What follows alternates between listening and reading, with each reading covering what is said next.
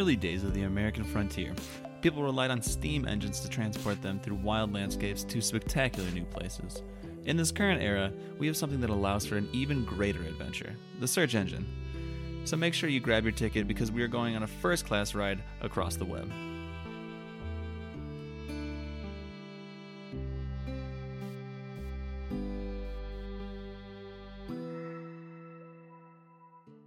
Yo, yo, yo, welcome back to your favorite show, WGO. You know what's going on.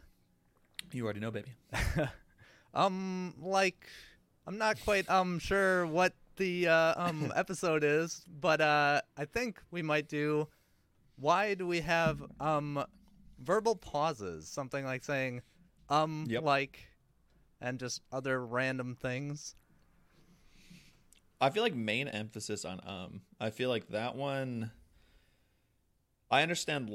I guess I not totally understand, but I understand. It's a lot of different phrases, though. I know just editing this, we say all the time. We say like all the time. And it's just things that they're filler words. Like oftentimes, like if you hear a little weirdness in the audio, it's me trying to cut out some of those because it gets a little repetitive.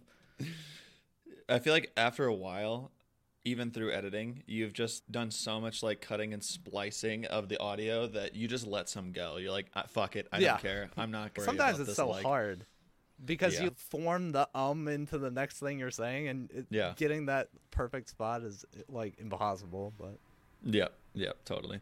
Do you remember inside of school, I think it was like elementary school, I feel like I had a class in 4th grade where we all sat in a circle and we had to say like a small story without using the word and like. We were practicing like speeches essentially without using these filler words. And you didn't notice. I feel like most people don't notice it until you're focusing on it. Yep. You know what I mean? Mm-hmm. Like right there. That's another big one of mine. No. I've started to notice it in a lot more podcasts and stuff like that too, especially after editing and being focused on it. I'm listening to a D&D podcast right now, and the DMs always like trying to think of things on the fly, so it makes sense they need a little more time to think, but they just say so much, and it's interesting. Is it just to give your brain a little more time to catch up and think, basically, or do you think it's something else? So. No, I feel like that's got to be what it is.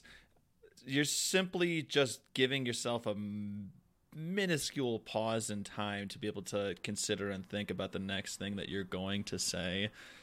It just, I don't know, like you don't have everything that you're going to say planned out and mapped out and ready to go. So you need like small little breaks in between long segments of speeches to be able to figure that out.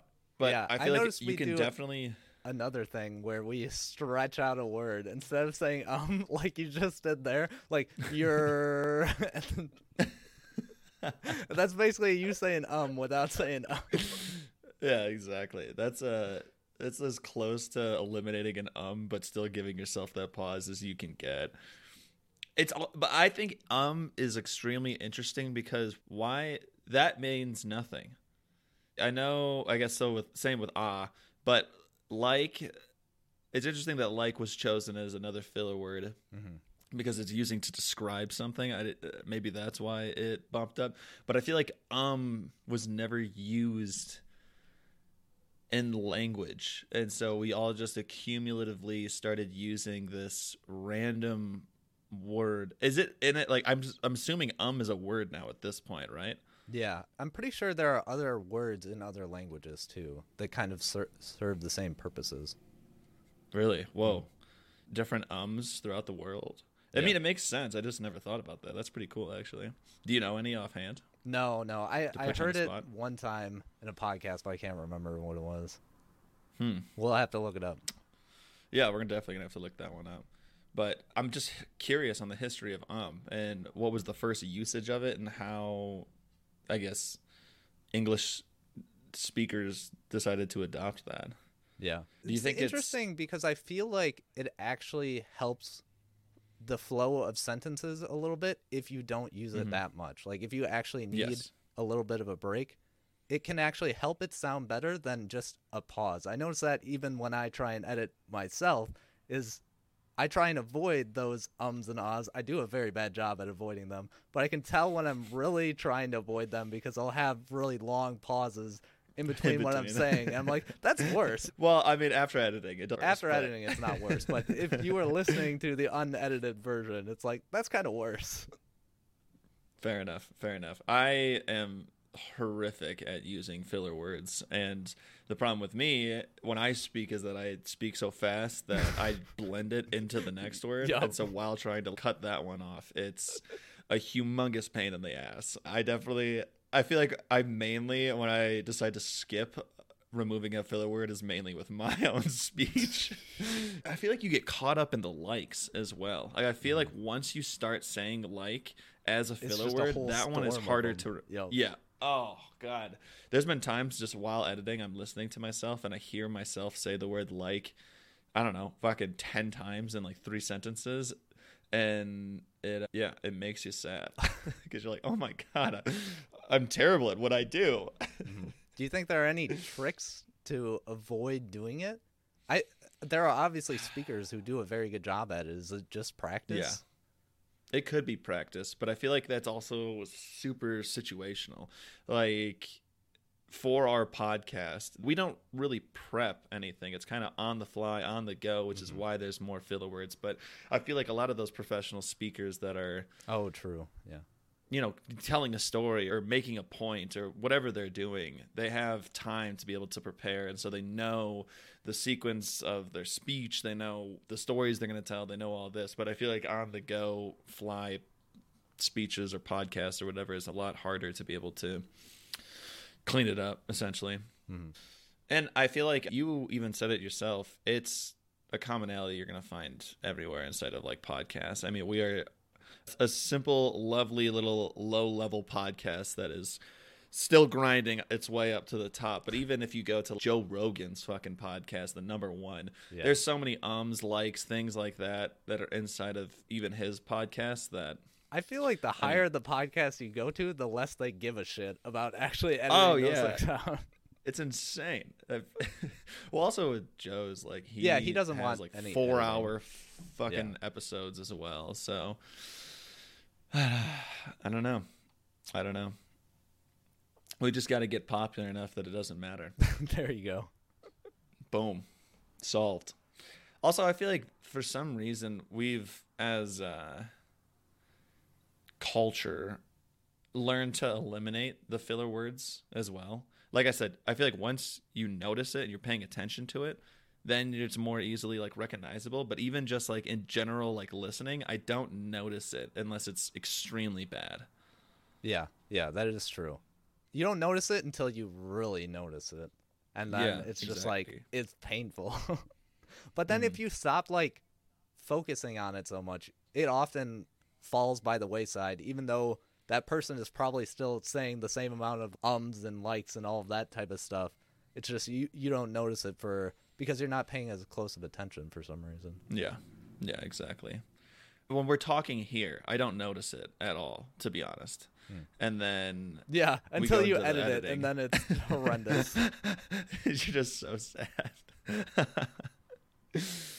Another question that I had about ums, do you think it's shortened for something?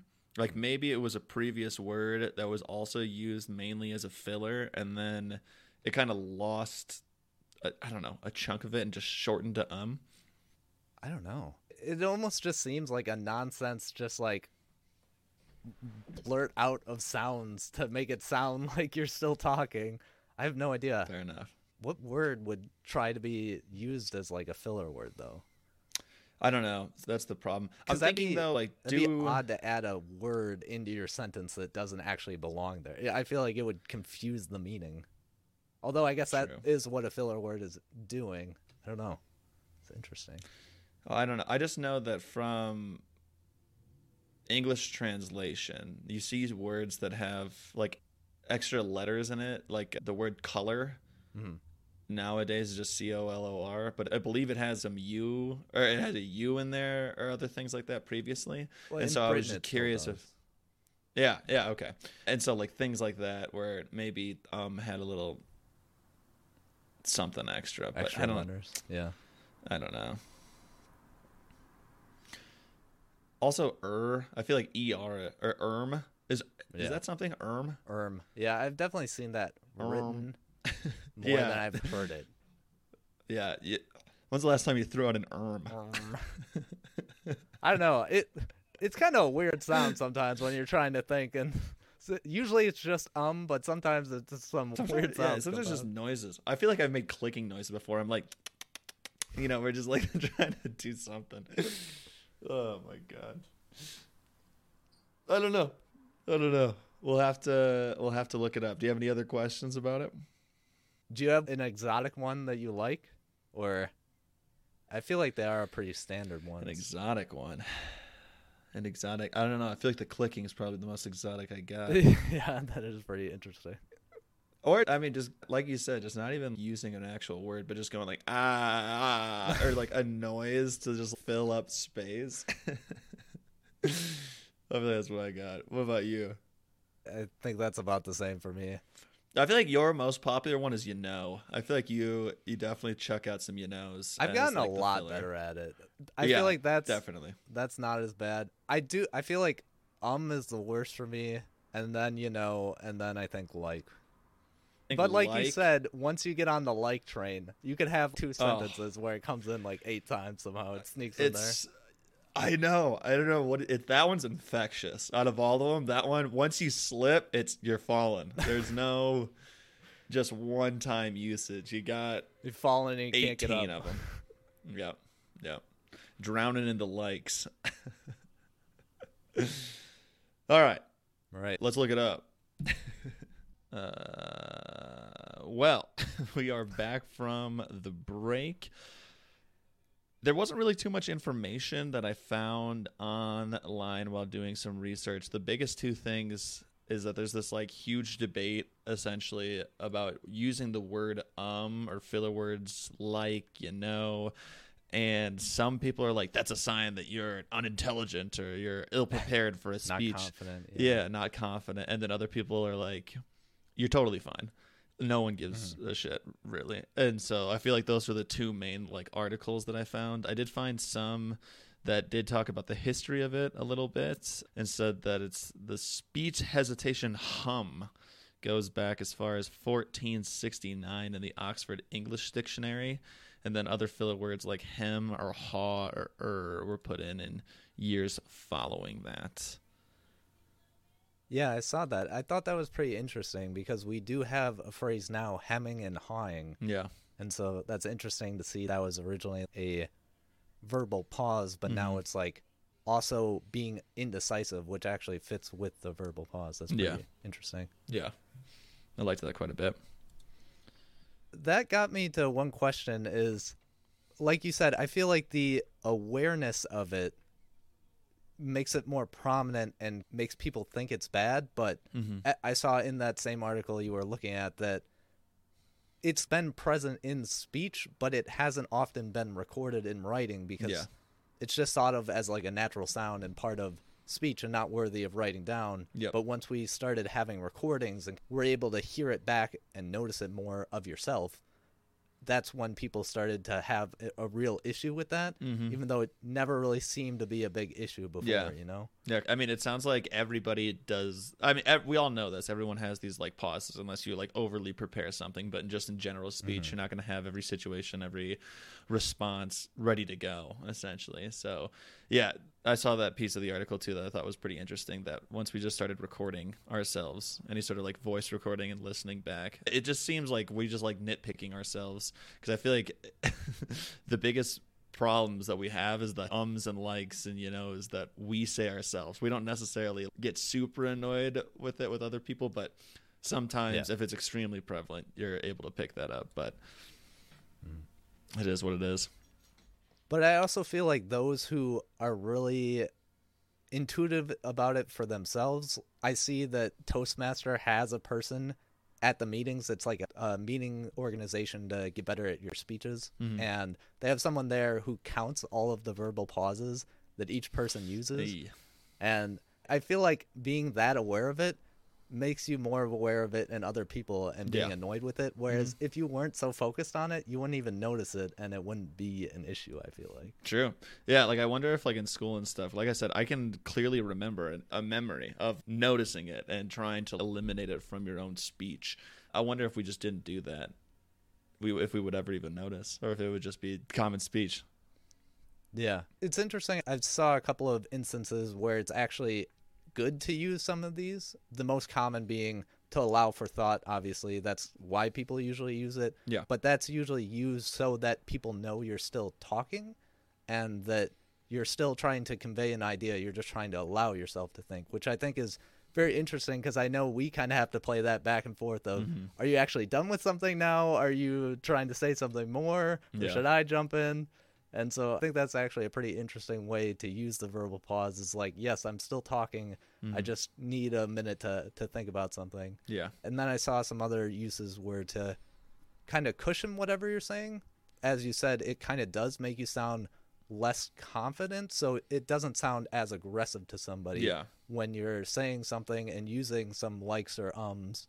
It doesn't feel as attacking, and it's just maybe a suggestion. Yeah, I heard. I thought was pretty interesting. I think I was reading that same article that you were talking about.